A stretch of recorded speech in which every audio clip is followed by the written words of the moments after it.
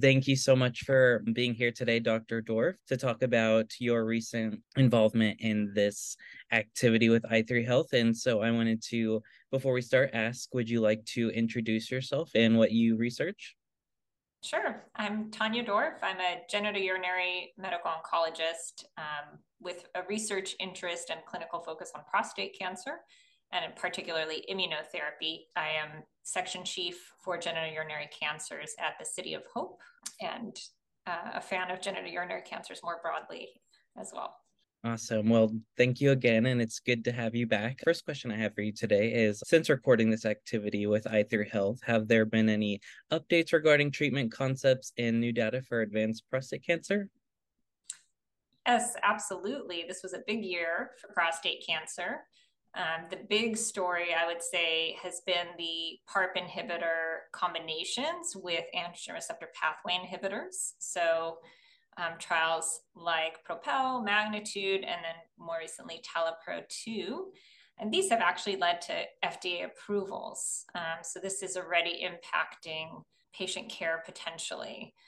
So these combinations are for first-line metastatic castrate-resistant prostate cancer, and the enzalutamide talazoparib combination got approved in patients with homologous recombination repair alterations. So it is still a selected population based on NGS.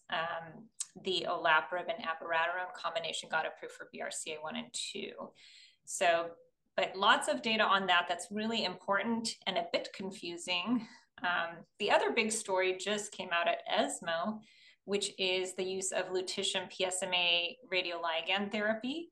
In the PSMA-4 trial that was presented at ESMO, this was a population of mCRPC before docetaxel. So right now the FDA approval is post-taxane chemotherapy, and that's where we're all using it in our clinics. But the PSMA-4 data shows efficacy, not unsurprisingly, in patients before chemo. So it won't lead to a label change immediately. It's not something we can implement quite yet in our clinics, but it's something to be aware of because there's certainly been demand for the use of this agent in patients who cannot or have not yet gotten chemotherapy. Incredible. Yeah, it's definitely exciting to hear about all the updates that have gone on this year. And going into the next question that I had for you, I know you briefly said that it is kind of confusing. So, in your opinion, why is it important for clinicians to stay up to date regarding the treatment landscape of prostate cancer to potentially combat this confusion?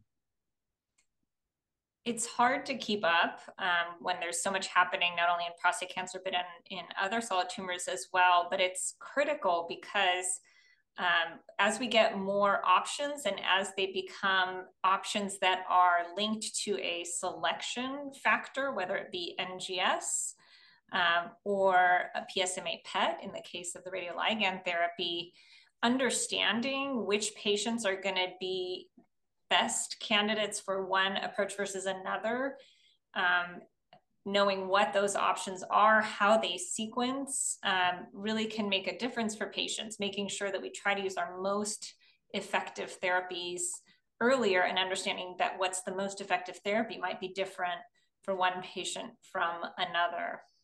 Kind of on the same topic, do you have any further advice for clinicians struggling to maintain this updated understanding being presented for prostate cancer treatment?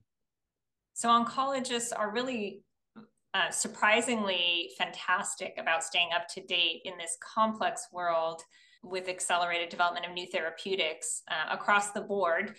I'm sure NCCN is a familiar resource for all solid tumors. And I will say the prostate group has really tried to update the guidelines frequently enough that new findings that are very impactful and can be implemented in practice right away are addressed as close to real time as possible. So NCCN guidelines can't be updated minute by minute, but they are updated quite frequently. So I think clinicians can rely on that. It's a very well-vetted resource.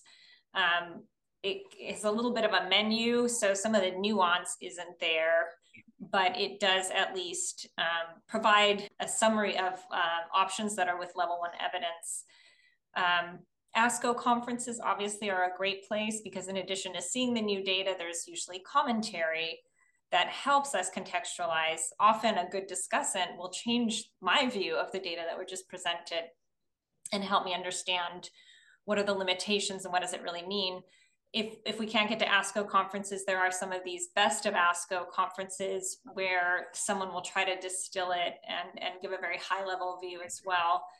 And then finally, if you're really interested in GU cancer, there's this great podcast called Euromigos that a lot of us participate in. They do a paper of the month. So if there's a new big study that's presented, the author will be interviewed.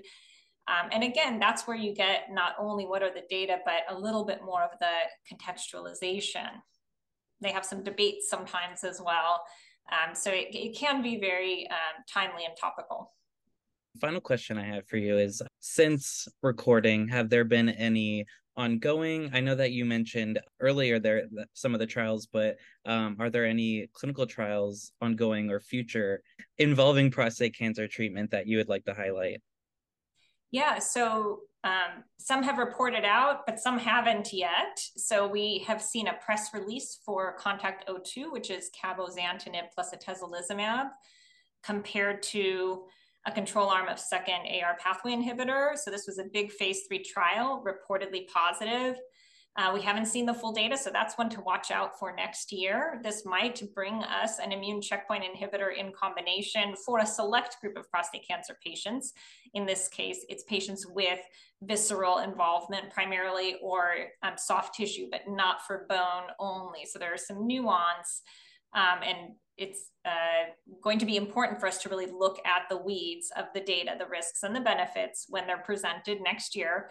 But that's definitely a trial that could lead to a new therapeutic option in prostate cancer. The lutetium PSMA radioligand is, of course, being studied in upfront metastatic hormone sensitive. So are PARP inhibitors. So are a number of other targeted therapies. So those are trials to think about, not only to watch for the results, but consider enrolling your patient if you have one in your geographic region, because that's how we're going to get more options for triplets that are novel beyond just triplet with an AR pathway inhibitor plus minus chemotherapy with docetaxel, right? And we would all love more options. And then the last one I want to highlight is the androgen receptor degrader, the ARV-110, the ARV-766. These are really promising agents that are in development. So a little further off, same with AMG 509, which just got presented at ESMO. So this is an immunotherapy, a bispecific antibody. Some of these agents that are really new and different are showing promising preliminary results, and I would encourage clinicians to look out for those in the future. And again, if you're looking for more options for your patient, see whether you have access for your patient to one of those clinical trials in your area.